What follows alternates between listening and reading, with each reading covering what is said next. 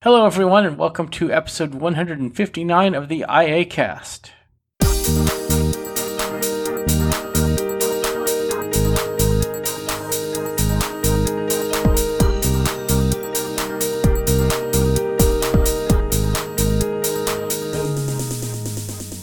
All right, with me today, we have a good panel for our discussion, and I think this is going to be one of the more interesting discussions that we're going to have on the show, and it's something that has to come up occasionally. But to talk about all these things, we have Jason Earls. Hello, everyone. Taylor Arndt. Hello, everyone. And a new voice to the show. She's been on some of our Unboxcast, but the first actual iACast, Lauren Flinner. Hello, everyone. All right. So today's topic is going to be kind of long, so we have very little news to talk about, but it appears that the fight between Apple and Epic Games is still on. Both sides believe that they are, still right in the whole thing, but the lawsuits are still going to go forward, so we will see, what happens. But again, I still think Apple is mostly in the right on this one. I think Apple, in a lot of ways, is definitely in the right as well, but, regardless of what happens, I think the case is slated to take, the trial was supposed to be like a 3-week trial, so we've got 2 more weeks. I think this is just the first week. So we have 2 more weeks to go before we see any verdicts. But either way, I think there are some changes that may be forced, that Apple may be forced to make, even if they win the court battle. Of the against Epic. There, I can speak, I promise. But yeah, I don't know what's going to happen. But Lauren or Taylor, have you guys been following this? Yes, I have, actually. And it's been an interesting development for sure. And it's just, like I said, we're just going to have to kind of see what happens, But yeah, it's definitely been an interesting piece of news for sure to follow. I have not, but I'm sure it will be a very interesting topic to watch pan out. Oh, it definitely is. All the stuff that we've learned about how Apple and Epic operate, you can find all kinds of stuff. If you search on places like The Verge and whatnot, they all have information on what's going on. So basically, it's all based on the game Fortnite. Epic wanted to sneak a change into the App Store version of Fortnite where they would add their own V-Bucks, I guess it was called. Mm-hmm. And they wanted to add their own store in Fortnite without, having to use Apple's in-app purchase system and things like that.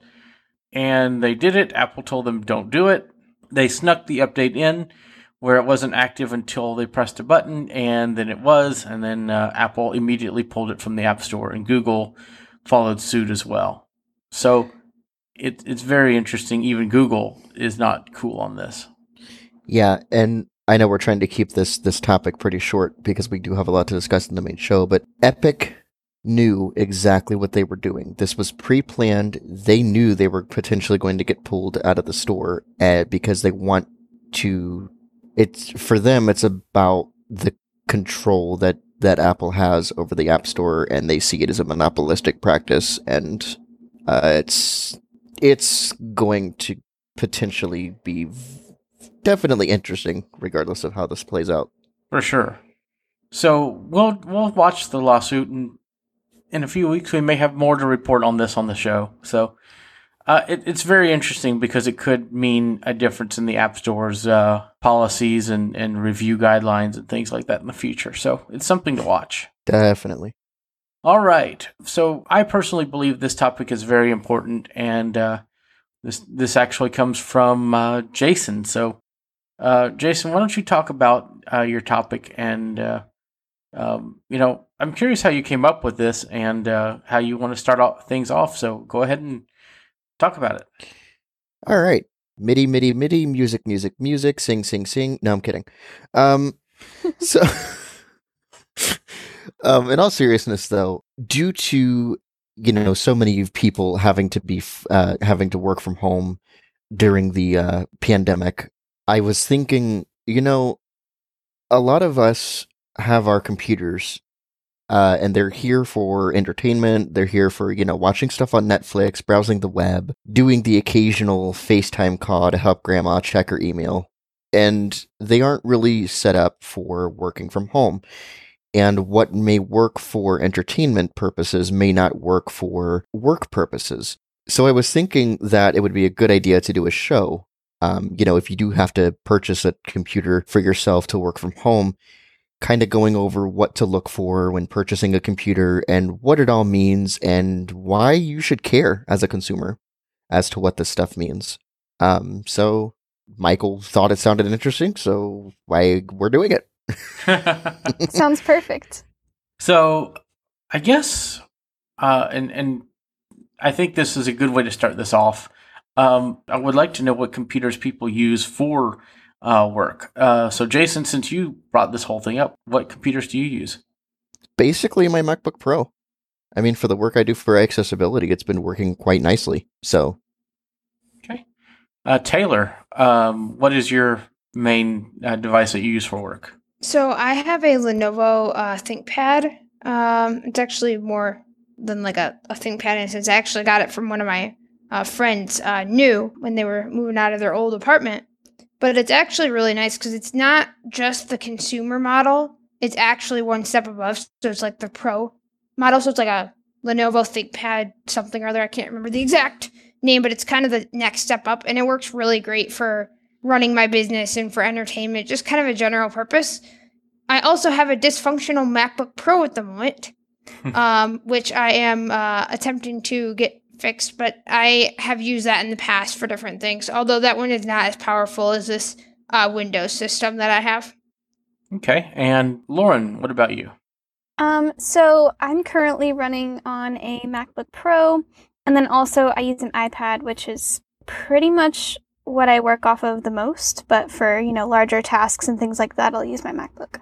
Excellent. For my work from home computer, like my day job computer, I use a Dell Latitude. It's kind of just a very basic machine, but it gets the job done.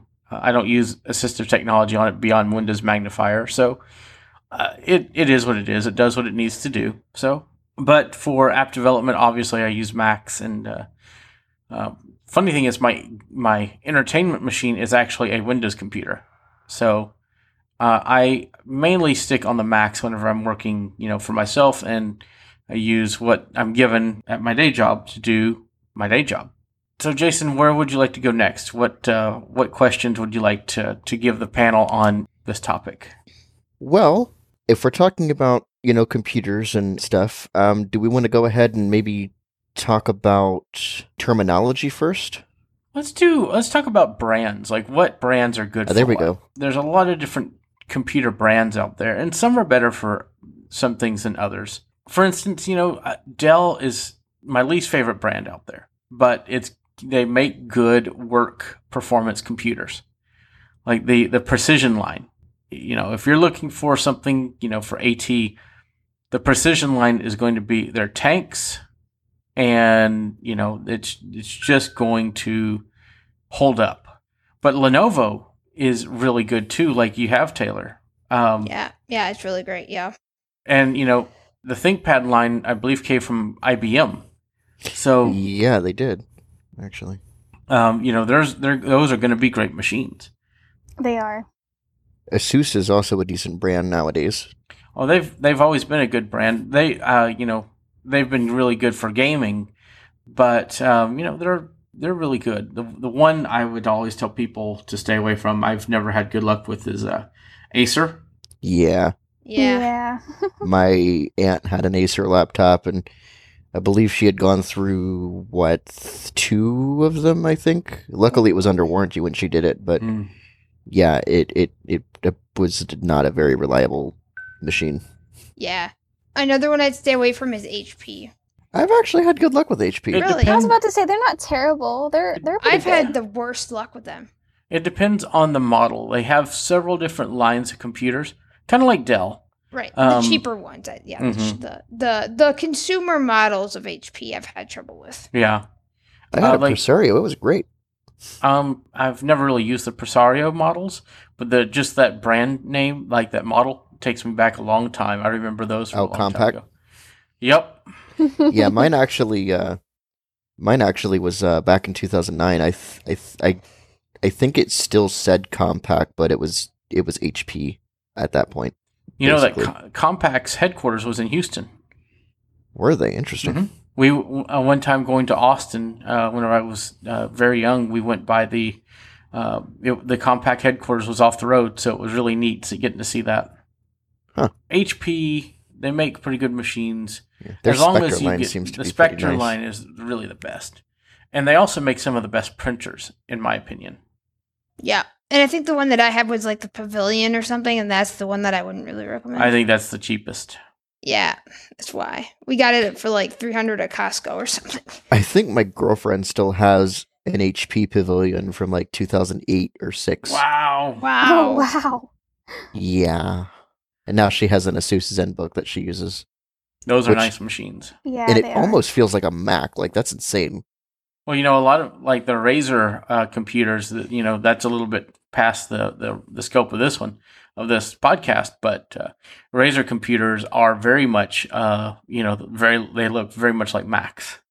Apple has just they've spoiled me with their aluminum cases. Mm-hmm. Yeah. Well, it's not even just that, but that kind of a wedge shape or that Yeah. unibody kind of design is very popular, and everybody tries to mimic that. Right. And since I mentioned Apple, of course, everybody knows Apple's lineup: the MacBook Pro, the Air, the iMac, the iPad. And obviously those are pretty good. Right. Right. It's funny because we're like, oh, we just assume the Apple stuff is pretty good. Right. One of the biggest questions I have is, Lauren, what do you do on your iPad? Like, how do you make that work for you through productivity? Whereas a lot of people don't think about using the iPad as a computer. Or they try and fail. Yeah, I mean, I love the iPad for most of my workflow, actually. I've been going to school for a while now, trying to get my associates in computer science. And a lot of the classwork, not so much coding on the iPad, but a lot of the assignments worked perfectly on the iPad. And so then I started kind of transitioning over to, more web design and more things like that. And I use WordPress for a lot of my web design and things like that. And I love the spatial aspect that the iPad gives. I mean, really, the only thing that I can't do on the iPad is a lot of the coding stuff. And apparently that's, it's going to make an appearance pretty soon, hopefully. So, yeah. Yep. And Jason, you do a lot of audio editing. You do all that on the Mac. And I guess with the M1, has that changed your workflow? I mean, if by changing your workflow you mean sped it up to the point at which I can't stop talking about it, then yes. No, like I edit when I do edits for our shows. I edit them in Audacity, which for those of you guys who may not know, Audacity is a open source cross-platform audio editing software. It also allows you to do multi-track and stuff. But I use Audacity, and even running under Rosetta, which is Apple's, you could sort of think of Rosetta if Intel and M1 were speaking different languages. Rosetta could sort of maybe be thought of as a translation software so that the M1 CPU understands how to run the software that is designed for Intel CPUs, so they can speak the same language and run. I like to think of it as gasoline. I don't know. Oh. I feel like it's more of a translator. Well, maybe. I don't know. It's not. Well, the differences between the two processors, think of one as being regular gas, one's being diesel, and one usually does not work for the other. And so there is, stuff in there, that on the Mac that makes it to where both types of fuel could be used in the same car. Yeah, I think both analogies work. But the thing is that we're seeing so many processors, and we'll talk about processors in just. Yeah. But it's just nice that we have options, right? Right. We're starting to see a really big change in computing where, you could get your work done on a Windows computer or a Mac or an iPad, and you don't have a lot to worry about. One that we haven't mentioned though that I really think is very important for mentioning is the Surface line. Oh yeah. Oh, yeah. Machines are fantastic for getting work done, and I think the Surface laptop is kind of that average sweet spot between the Surface Book and the Surface Pro if you're looking for more sit down at a desk, not as mobile of a solution. Mm-hmm. Even if the keyboard area is more fabric than anything, which is weird on a laptop, but Yeah. it's kind of like a you could type cover. But I thought you could get the keyboard customized. Like the Now you material of can. the keyboard customized. Can you now? now you can. It used to be just where it had that type cover feel, like on the Surface Pro. Yeah, that So- would be odd. But yeah, they have good specs, and I think I saw that they may even have discrete graphics cards now. Oh wow. I think I saw that too. So that might make them even better of an option. And they have touchscreens, unlike the Macs. So Yep. But yeah, I think that's really interesting, the different brands. And it's all personal preference. If you want the cheaper, the Dells and the HP are going to be your best bet. Now, again, you're looking at not as good a quality of components or hardware. But it's going to give you that work feel, You're not going to want to say, oh, I've got this Dell Latitude 5590 laptop. Let me go fire up some Doom Eternal or some really awesome games on it. No. Mm-mm. You look at that computer and you say, that's a work machine. Yep. That's all it's going to do, and that's all it will ever do. It's like the PC. It's like I can make pie charts Yeah. in the Mac versus PC commercials, Mhm. Yeah. and the Mac's But- making like the schedules and stuff. And unfortunately, like the Mac, it can do some great graphic stuff. It's great for creating, audio or video or apps. But, when we kind of take it out of the work realm, it flounders because game support is terrible. Yes. But I mean the workflow is great on it for a creator or someone who is you can pretty much do anything in the creative space on it. Whereas, Windows computers, they're really good Mhm. for the workspace, and it Yeah, really just depends on kind of what you're doing and what you're looking for in a computer as Right. to where you go. and especially, I feel like if you're a musician, the Mac is really the way to go because Windows, for instance, depending on your ports and your availability and stuff. Like for me, I have to use my keyboard, my music keyboard. I have to connect it to my computer via Bluetooth, and now that's doubly important since I have the Mac I have. Windows doesn't like to do that at all. Mm-hmm. Yeah. So, like on my Mac, it's basically just plug and play. On Windows, there's stuff you have to install that I've tried to Mhm. install and I couldn't get it to work, and it just Mhm. so. So let's move on to some of the things that you need to look at when buying a computer. And this is where we kind of get into the very technical portion. Because as much as we want to say, I just can buy a computer and go, it's not true. Even if you're doing Office applications and email, all the way up through building apps and editing video, there's always things to consider. hmm And my first piece of advice is when it comes to RAM, friends don't let friends get 4 gig. Unless those friends are getting Chromebooks, and we didn't even really talk about Chromebooks. Well, the Chromebooks are usually relegated just to the school space. Yes. That's actually becoming less and less true nowadays. really? Yeah, I was actually reading an article. I don't remember who wrote it, but they were talking about doing a lot of work on a Chromebook for their work from home because all they were really doing was stuff on Slack and checking emails and working with documents and spreadsheets and stuff, and they were able to do it pretty successfully. Yeah, but if you're in a very enterprise environment where you're going to have VPNs and an office environment, they're going to have the Windows computers. Yeah. Even developing on a Chromebook, you can do it, but it's going to Yeah? take a little. Oh yeah, Chrome OS supports. You can install Linux on Chromebook, Yep. so you can actually install VS Code, which is Visual Studio Code. You can install Android Studio and build Android apps. You can install all these different developer environments. Now, the question is, does your device have enough space to store those Right. Yes. very big programs? Or how well will it run after being installed? Mm-hmm. And if all the Linux dependencies are there to support it, because, that's always fun too. So, Oh, yeah. Really, do you want to put in the work? Right. Pretty much. So, yeah, I mean, Chromebooks are, Google makes some really good Chromebooks, but, HP and Samsung and other brands make them as well. So, look for what you need. But, on to, what we're talking about with the memory, you want to stick with something with at least 8 gigs of RAM. I mean, I think that's the most essential Yes. thing. Because your operating system takes up a lot of that if you only have 4 gigs.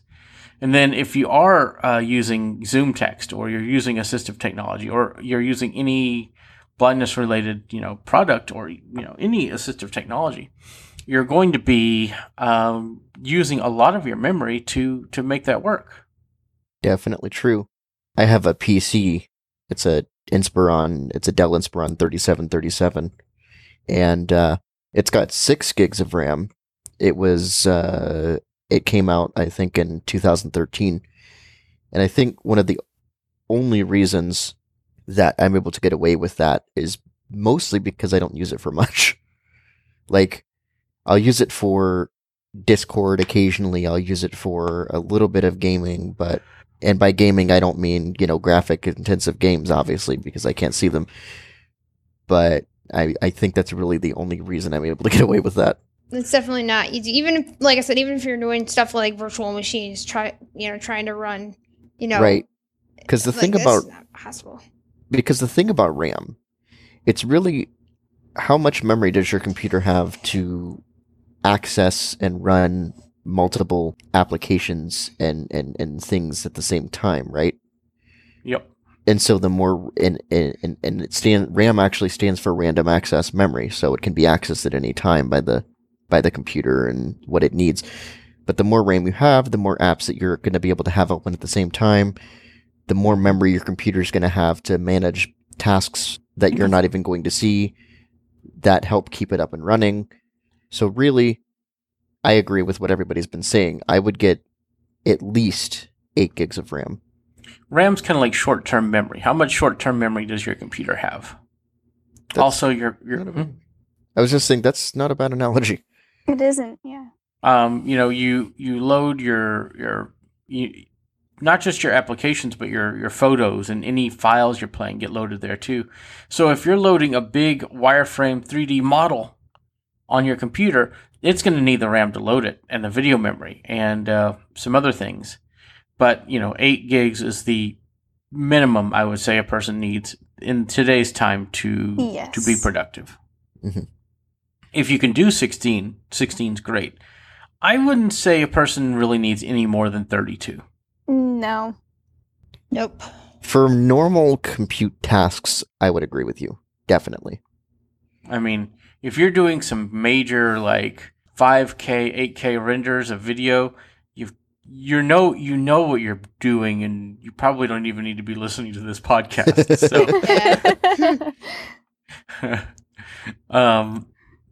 So, that's kind of the big thing there, is knowing what's best. And 8 gigs is pretty good for everybody. The computer that I'm recording on right now is 8 gigs of RAM. It's on an 8 gig of RAM M1, which means it's faster. Which is a little bit different. Mm-hmm. Yeah. But it's still 8 gigs of RAM. There are still things I could do if I had a 16 gigs of RAM computer. But I got this one on purpose for a reason with 8 gigs. Right. And I've actually heard of people being able to use apps like Logic, which is Apple's pro music creation app, on the M1 Mac with 8 gigs of RAM. So I feel like, at least with the M1 line, RAM is... You should still consider how much memory you're going to need and how much you'll need in the future, but I don't know that you have to worry about it quite as much as you do if you're getting an Intel Mac or if you're getting a PC or something like that. And there's a lot of computers out there, a lot of PC manufacturers like Lenovo, Asus, and others that build their laptops, especially, and even more on the desktops, where it's removable. So what you may start with is not necessarily what you have to have, but a lot of brands are now going where everything is put together on the chip so it's not upgradable. And of course, they want you to do that. They want to do that so that you have to go buy a new computer. Or at least spend more money on the one you're buying. Right. So, But yeah, so definitely RAM. mhm. You wanna make sure that you have enough RAM for what you need. Hard drive space. Yes, hard drive space. And, the term hard drive is a very loosely used term now because we don't actually have the standard hard drives that we're used to. Back in the day, listen to me. A lot of people still have a lot of people still have these drives. So the original kind of hard drive technology after tapes. Before anybody gets nitpicky, I want to specify after tapes. We had spinning drives where you could actually hear the little platters spinning inside the computer, and they made a lot of noise as data was being read. Now we have these little chips called SSDs, which Solid state drives. Yeah, solid state drives that are basically like your computer's RAM. They make very little noise, and people still debate with me, but I still say SSDs make noise. They do. They do. I can hear my Mac SSD making noise. Now, to be fair, I have to put my ear basically by the Mac in order to hear it, Yeah. and it's this really high pitched, I want to say it's almost like a beeping sound, but it's not quite like a beep. It's like I don't know how to describe it, but it's this high pitched electronic It sort of exists, sound. people. Yes, it does. Yes. My Dell Latitude that I use for work, it's sitting next to me whenever I'm doing other things, and whenever it decides to do the IT has sent a software update, get ready, and it's getting itself ready to do the update, it makes a lot of noise. Definitely Yeah. hear it. It's very interesting, Mm-hmm. because it's not fan noise, because I hear that separately, but it makes a very higher pitched noise, kind of and it sounds almost like hard drive clicks, like the same kind of patterns. Sort of, but it's still kind of different. It is, but It's very hard to describe, but it's totally there. My Pixelbook did it. I think I've even heard my iPhone do it. but yes, that's your really iPhone hard will do to- it too. Yes, I've heard that too. So all of that to say, your hard drive space is very important. And, a lot of computers will say, you can get this computer for very cheap at 128 gigs. Just say no. Kind of like drugs. Just say no. You do not want to just stick with 128 gigabytes of space. Your computer will load that up quickly with things that you probably don't need, but have a hard time getting rid of. Mm-hmm. I mean, can you do it? Yes. Should you do it? My opinion is not if you want to future-proof yourself. Mm-hmm. And just for reference, a gig, when we say gigs, a little bit of a computer education lesson here. One letter, like the letter A, is 1 byte, which is made up of 8 bits. So a bit is basically you flipping your light switch on or off, 0 and 1. So think of the letter A as flipping your light switch on and off 8 times in a certain pattern. So we have bits and bytes. So if we have 128 gigabytes, we have 120. We have 1,000 bytes is a kilobyte. It's technically 1024, but we'll leave the semantics out of this right now. 1,000 kilobytes is a megabyte, so it's 1 million bytes, and then 1 billion bytes is a gigabyte. 1 trillion. Did I say gigabyte already? Yes. I'm confused. Yes. Is a terabyte. So we have all of these different measurements of space, and if a lot of people will go out and say, "Oh, there's an 8 terabyte drive on Amazon. That's a nice drive. That's 8 trillion bytes," and it may sound like that's a lot, but it's really not. I have a few games that are 80 gigabytes apiece. Those are some big programs, let me tell you. If you and if you go and turn the setting to high quality audio in the Audible app, these books become huge. Like 19-hour long book becomes 1.19 gigabytes. That will fill up your iPhone really quick. Right, and even Logic, if you download Logic, I don't remember how big the GarageBand stuff is, but if you download Logic and you download all the Apple sounds and stuff, that's about 60 gigs. Mm-hmm. And that's just the Apple stuff. Mm-hmm. Once you start adding onto it, you're going to be using even more and more space. So you really want to consider what you're going to be doing with your computer and how much space you really need, because you don't want to run out of room. What would you say would be like the minimum amount of space? 256. Yeah, me personally, 256. My preferred comfortable limit is 512. Yeah, exactly. Mm-hmm. Yep. Me in a good spot is 1 terabyte. Mm-hmm. The computer I'm recording on right now is 512. And mine's a terabyte, and honestly, I haven't even filled up half the drive yet, but I also was considering what I would want to do with this machine in the future and how much I might have on it in a few years' time. And as long as you get a computer with an SSD, you're going to be good, because there might be ways for SSDs to fail, but typically it's going to take a lot to burn one out. What is it, like the average lifespan of an SSD, I think, is about, 10 years? 10 years. Doing full read writes for the entire 10 years.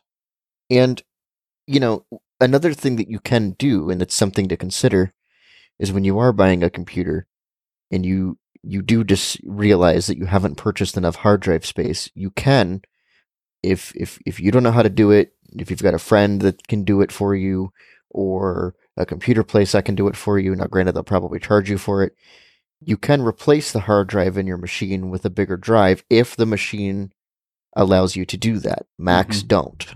At least the newer Macs don't. Right. And there are also external hard drives, but you'd have to keep in mind that if you've got stuff you access on a daily basis sitting on an external drive, you're going to have to connect that drive to your machine. If you have a laptop, that can be a little less convenient than if it were just a desktop. So, and the funny thing is, a lot of desktops, like the new iMac, are more like laptops or iPads than anything else these days. So, yeah, but you're not going to carry an iMac and sit it on your lap all the time. Bring it, from room to room in your house. Funny thing is, they do make backpacks to carry iMacs to different places now. Really? I did not know that. Wow. I mean, and as light as they're getting now, and as thin as they are, you could probably take it from room to room. I worked with a person learning the iMac, and he said, I said, well, man, I wish I could see it, because it's, it would be easier for me to work with it. And he was, a customer at my day job, and he said, no problem, I'll just bring it from home tomorrow. I'm like, how are you going to do that? Like, how are you not going to break it? He's like, oh, I got a rolling bag that will hold it just fine, and you could buy these apparently on Amazon. That's insane. Wow. It also helped that he lived pretty close to where I worked, so But it was a 27-inch iMac. It was not a small machine. Oh my goodness. So he brought it in, we hooked it up, and we worked on it. But it's really interesting, Wow. Definitely. That's dedication right there. right? So that's the thing. You just have to, as far as hard drive space, it's very important to make sure you have enough, especially these days. Right, because your operating system is going to take up a lot of that. Yes. The more software it comes with preloaded, the more it's going to take up. Right. And the less you're going to have to store your files that you actually want or need. Let's talk about processors. So what is a processor? I'm kind of curious what y'all's takes on, what your take on a computer processor is. My take on a computer processor is it's like the engine of a car. The beefier the processor, the bigger the car engine, or the faster the car engine, the faster your computer is going to be able to run. You put a faster engine in a car, you're going to get much faster 0 to 60 times. You put a faster CPU in a computer, it's going to boot a bit faster and run everything just faster. And I feel like it's a very basic analogy that I kind of think of when I think of what a processor is, and it kind of goes back to your analogy, Michael, earlier of gasoline versus diesel engines with CPU types. But Lauren, what about you? What is your take on the whole processor thing, like how they work? Yeah, I actually really like that analogy. It's kind of the way I think of it too. Taylor, what about you? Yeah, I mean, I like I said, it's a great analogy. Another thing that I was taught, I guess, at the computer science, when we did this unit, it's kind of like the brains of the computer, So it's kind of what they. Now, obviously, take that with a grain of salt, like because that's what I said in college. But yeah, I like Jason's analogy actually a little bit more. Well, it is very much like the brain, but all of the things that were mentioned apply, right? Right, everything applies. Yeah, Your processor is where all of the thinking is done. exactly. And there's even memory on the processor to hold things in place as it's working, called it has its own cache of memory. And your processor has what are called clock speeds. And they also have what are called cores. So the more cores you have, the faster the processor, or the more tasks the processor can perform at a certain speed. So obviously the higher the speed is great, but also the number of cores you have is also even better. So those are important things there. Right, and that goes back to engines again. You can have a Geo Metro, which is a really small car, right, with a 3-cylinder engine, and you can be going about 60 miles an hour down the road.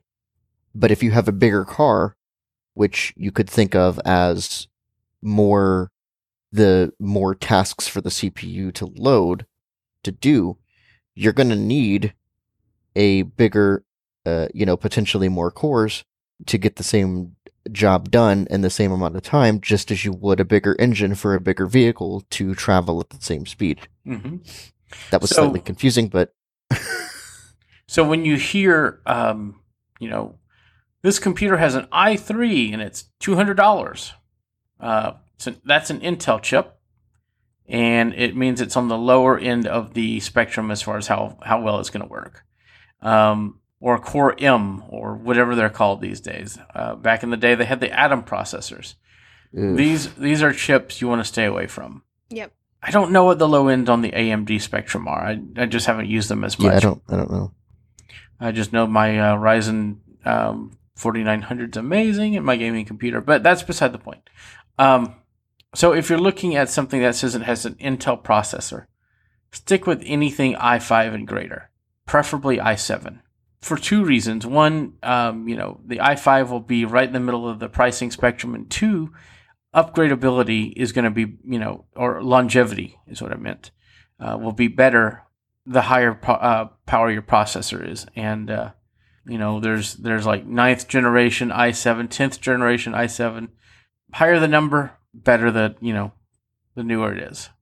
But also keep in mind, it's going to use more power too. So if the amount of power draw that your computer takes is important to you, that's also something you're going to. In fact, I actually read an article talking about Intel's newest CPUs, and somebody was doing a test. It was a gaming machine, and they actually found the i5 was a better balance between power and speed compared to the i7 and the i9s. In fact, I think in some tasks they said the i7 and the i9s were a bit slower. See, those articles you have to be very careful with. Yeah. The reason why I say that is because then you have things like the Surface Book, which has an i7, but they scale it back to actually support the tablet. So, you have to look at each machine individually and say, okay, reading reviews are going to really help you out here. Yep. Articles will. The thing I've found about articles on a lot of these tech sites is they'll have all these claims and say these things, but it's important to kind of go between and get second opinions, because while they say these things, they say all kinds of stuff about the Mac, which really turn out to be not true. And the thing about processors and using a computer is each machine has to be looked at on an individual basis. How well does it perform certain tasks compared to others? Because like Rene Ritchie likes to say, it's not all about the stats, the clock speeds, and the core counts. It's what does the processor do for the machine that it's in. So, those are things. For example, I just bought this gaming laptop from a friend, and I'll tell you what, I knew it was a good deal, but I still went and I watched at least 20 different YouTube videos, read at least 10 different articles just comparing it to other models.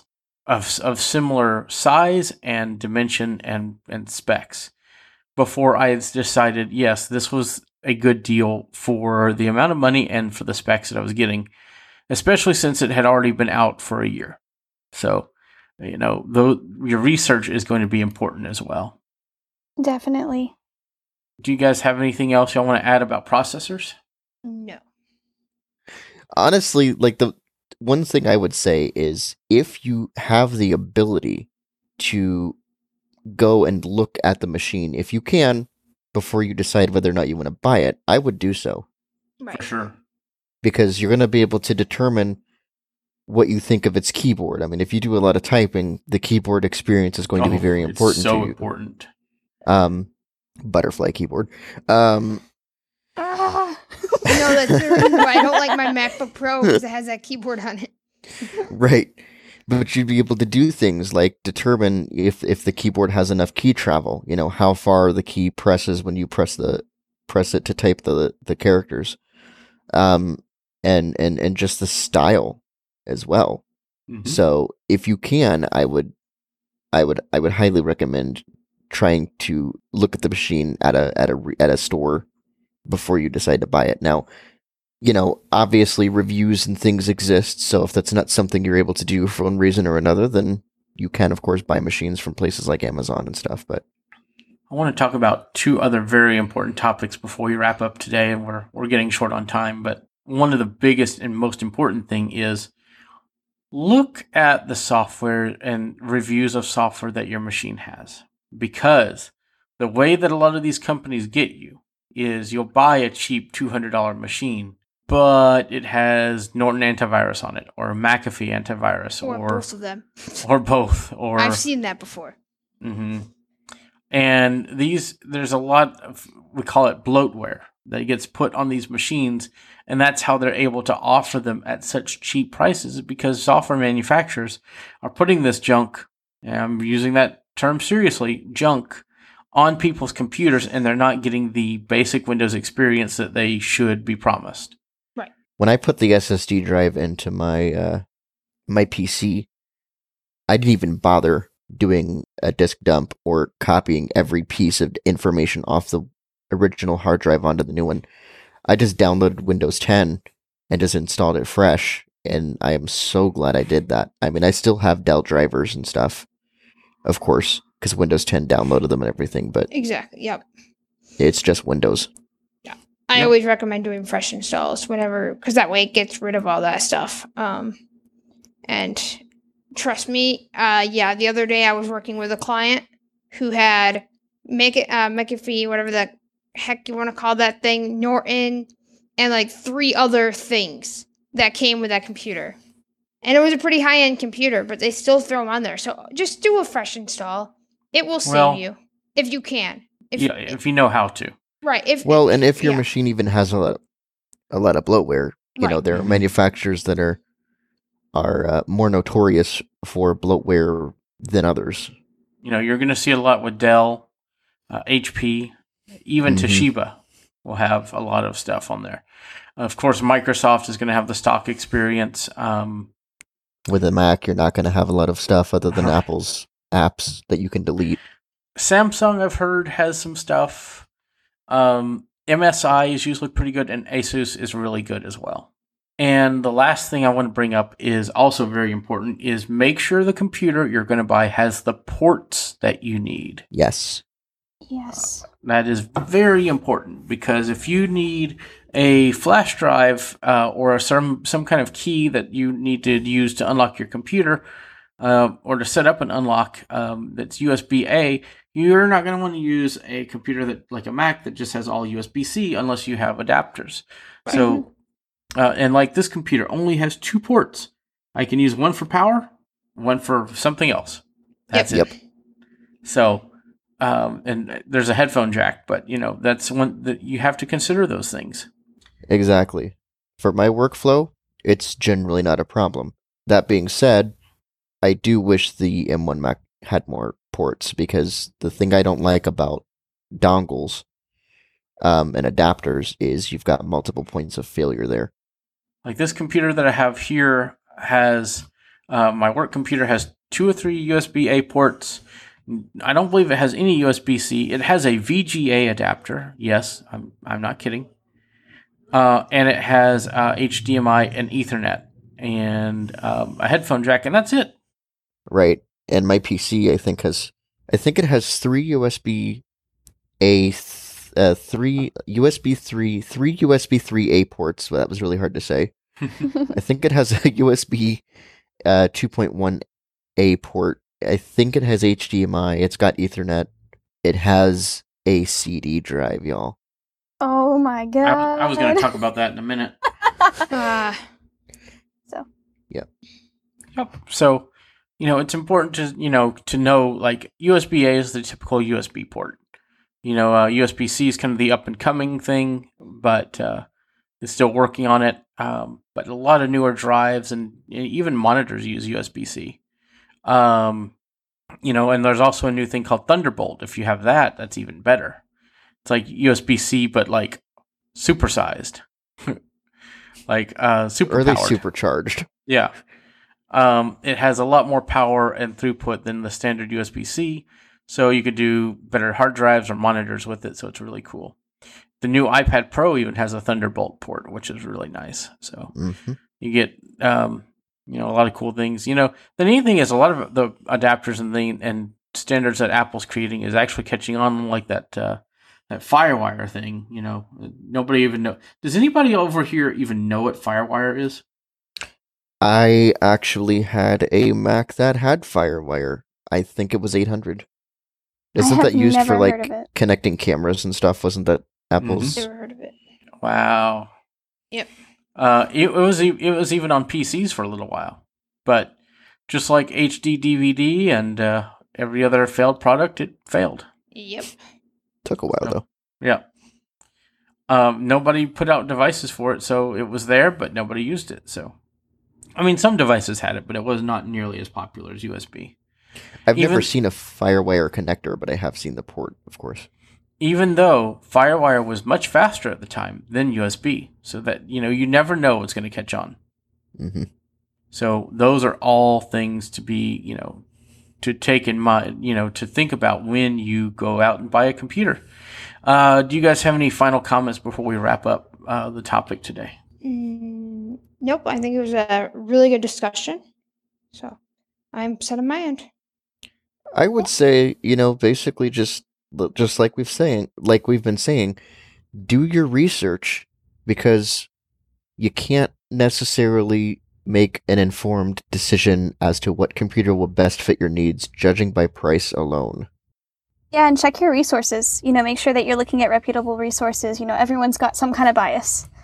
In most cases. So just kind of check multiple places and check your facts, because everyone has their bread and butter, their thing that they want to sell. So just make sure that you're checking multiple areas and looking at all the specs and kind of thinking about what you might want in a computer and, what you could use it for. So, and if there's a good salesperson at the store you're going to, they'll be able to help you make those decisions too, in theory, without trying to sell you on a specific type of computer. So watch out for that as well if you're going to go that route. Yeah, watch out for sales employees at Best Buy that try to tell you the Blue Snowball is the best podcasting mic. Or that I fell into that trap. Me too. Back in 2015 for me. Yeah, luckily I never had that problem, but yeah. Because I was able to find my right resources beforehand, so I never had that problem. Way to go. Yep. There's one thing that we never talked about, but we don't have time for. And Yep. Jason, I'm surprised you didn't bring this up. GPUs? No. That's something I would bring up. But Yeah, I was going to say. for a work computer, GPUs are kind of... that's true. GPUs is a graphics processing unit. And if you're looking at GPUs, you probably already know what those do. So, but the one thing we did not talk about that I'm surprised Jason didn't bring up. Can anybody guess? Speakers? Guess? Yes. You got headphones. Oh, yeah, those. Yeah. That's the thing, though, like, part of why I didn't really bring it up is because, there are a lot of computers that have decent specs and not great speakers, so honestly, trying to find a computer that's got great speakers doesn't guarantee that it's going to have amazing specs and do what you need, even though, in my opinion, if you're paying thousands of dollars for a computer, it better have great speakers regardless. But we should do another podcast over audio in general, best speakers. Well, I think the next podcast or one later than that, we need to do the same show that we just did, but on entertainment level computers. Yes, that would be cool. I think that would be, a good way to really geek out and talk about, like, if how to get the best computer for the price for what you're looking for. Then I could talk about iPads. No, I'm kidding. I could end the show in 2 words. Build it. Yeah. There you go. There you go. All right. We're going to go ahead and wrap this thing up today. So to end us off, Jason, what is your pick for this week, and where can people find you online? So my pick for this week is a really awesome book that I have been reading. It's by Andy Weir, the same guy who wrote The Martian, and it's called Project Hail Mary. And it's about this guy who wakes up and realizes that he's being cared for by a computer, and then he realizes that he's on a ship, and he needs to find out what his purpose is and what happened to his crew. And the Audible version is read by Ray Porter, the same guy that read the Bobiverse books. And it's really, really good. So yeah, Project Hail Mary. Great book. Highly recommend. And as far as where people can find me, you can find me producing content for iAccessibility when I'm not reading that book.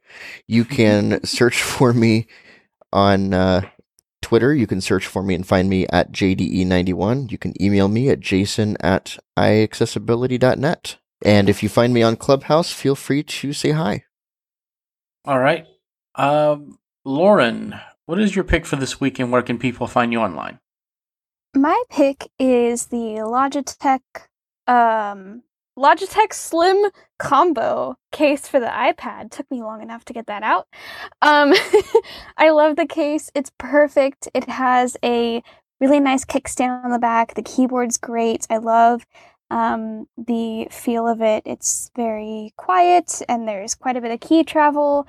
And as far as a Bluetooth keyboard, I think it does pretty well. No, it's not Bluetooth, is it? It's crap, I can't think of the terminology. It's a smart connector.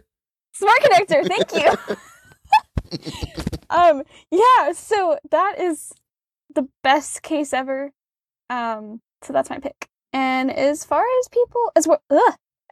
as where people can find me, you can find me producing content for iAccessibility. You can find me on Twitter at LaurenFlenner10, and you can find me on Instagram at Lauren_Flenner_10, and you can email me at LaurenFlenner at iAccessibility.net. Oh my god. Finally, I got that out. All right. Taylor, what is your pick for this week, and where can people find you? My pick is something called Auphonic, and for you podcast producers out there, you probably are going to love this, because basically what it does is it helps by basically making your audio better. It kind of helps like level it out, and kind of helps, post-produce. Like, so after I edit, I put it through this Auphonic program, and it basically, helps level out stuff, takes out background noise. In fact, it did such a good job on my last podcast that I had some comments, because normally in these podcasts, you guys hear this refrigerator noise from my apartment. And it did such a good job, I kept getting comments for like, so where's your refrigerator noise? Did you move? That sounded awesome. How did you do that? And so Auphonic is awesome. And you get 2 free hours a month, I think. Mm-hmm. And the other thing is that it's very accessible. So I would highly recommend checking that out, because what I can do is I export the video from Reaper, and then I import it into Auphonic, and it generates me both a video and audio file.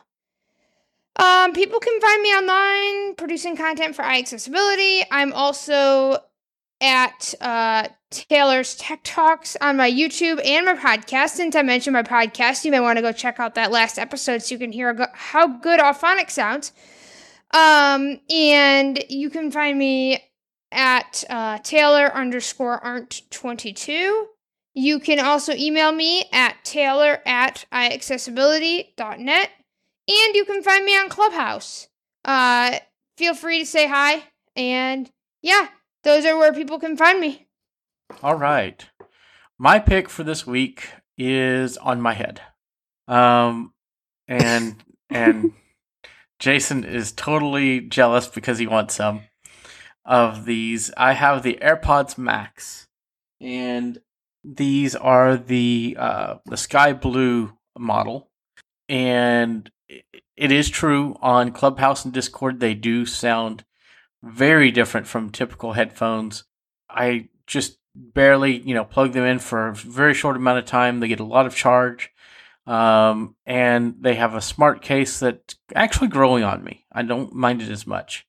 They have very good design as far as how they're built, and they work really well. Audio sounds amazing through them, and you can use a cable to plug it into your computer through a headphone jack, and you listen to audio just as regular audio. I have not tried the surround sound stuff with it that you get with the Apple TV Plus and Disney Plus content. So I want to check that out soon. But the controls for like the digital crown are amazing, and the transparency mode. The transparency mode is really, really where it's at, because I'm wearing these right now, and I can hear everything in my environment just as if I wasn't wearing headphones. And I could press a button, turn that off, or turn on noise cancellation. I can hold the digital crown, turn on Siri, or change my volume, and it's just you hear like the little clicks like you do on the Apple Watch. And each side of the headphone has 3 microphones, so transparent hearing is just amazing. And I thought they kind of looked a little goofy whenever I saw them, but I see them, in person, and I mean, I love them. I love how they fit. Now the one thing is their cushions make my ears itchy. But I just love how the cushions are magnetic. You can just detach them or attach them, clean them, whatever you need to do. And it's just a very nice headset. The only downside is they're $550. And the case does not cover the entire device. So, that's one downside, but, you could charge them while in the case, and it makes them very easy to travel with. So highly recommend the AirPods Max. And that audio cable you're talking about does not come with the headphones. No, it does not. $30 extra from Apple. And make sure that you buy your warranty with the headphones, or else it's going to be a process to try to get your warranty. As for where people can find me, you can find me producing content for iAccessibility. You can email me at Mike Doise. That's MikeDoise at iAccessibility.net. I am Mike Doise on Twitter, Michael Doise on Facebook, and Michael Doise on Clubhouse. And I'm also Mike Doise on Instagram. So follow me at all those places. And I would love to chat with people about any of these topics we had today. So I really enjoyed this podcast. I think we went over a lot of great topics, so it was great. One thing I want to leave you all with is that we now have an iAccessibility Instagram we'll be posting things on, and I hope you guys have been enjoying the morning tech tips. Lauren has been doing great at putting those on the iAccessibility Twitter and Facebook and Instagram. So keep, follow those, and hopefully they will give you some great information. So thanks, Lauren, for doing that. And, we've got some great stuff coming up in the future. So it's, really cool doing this podcast with everybody here and everybody that's been on the stream and everything else. So I want to thank you all for all of that, and all of our listeners as well. So, our next episode is going to be episode 160, and it's exciting that, we're getting up there in the numbers. So it's great doing this show. So I hope people have found content beneficial. So we'll see you next time. We'll provide another podcast, and we will do it all again in 2 weeks. So bye, everybody. Bye, everyone. Bye. This show has been brought to you by the iACast Network. We love hearing from you. Email us at feedback@iaccessibility.net. Got Twitter? Follow us at iAccessibility1. Facebook, search for iAccessibility. Download our free apps for iOS and Android, and keep up with all of our content at iAccessibility.net. If you'd like to donate to our show, hit the PayPal button on our website and get early access to our outtakes with a donation at patreon.com/iACast. Thanks for listening.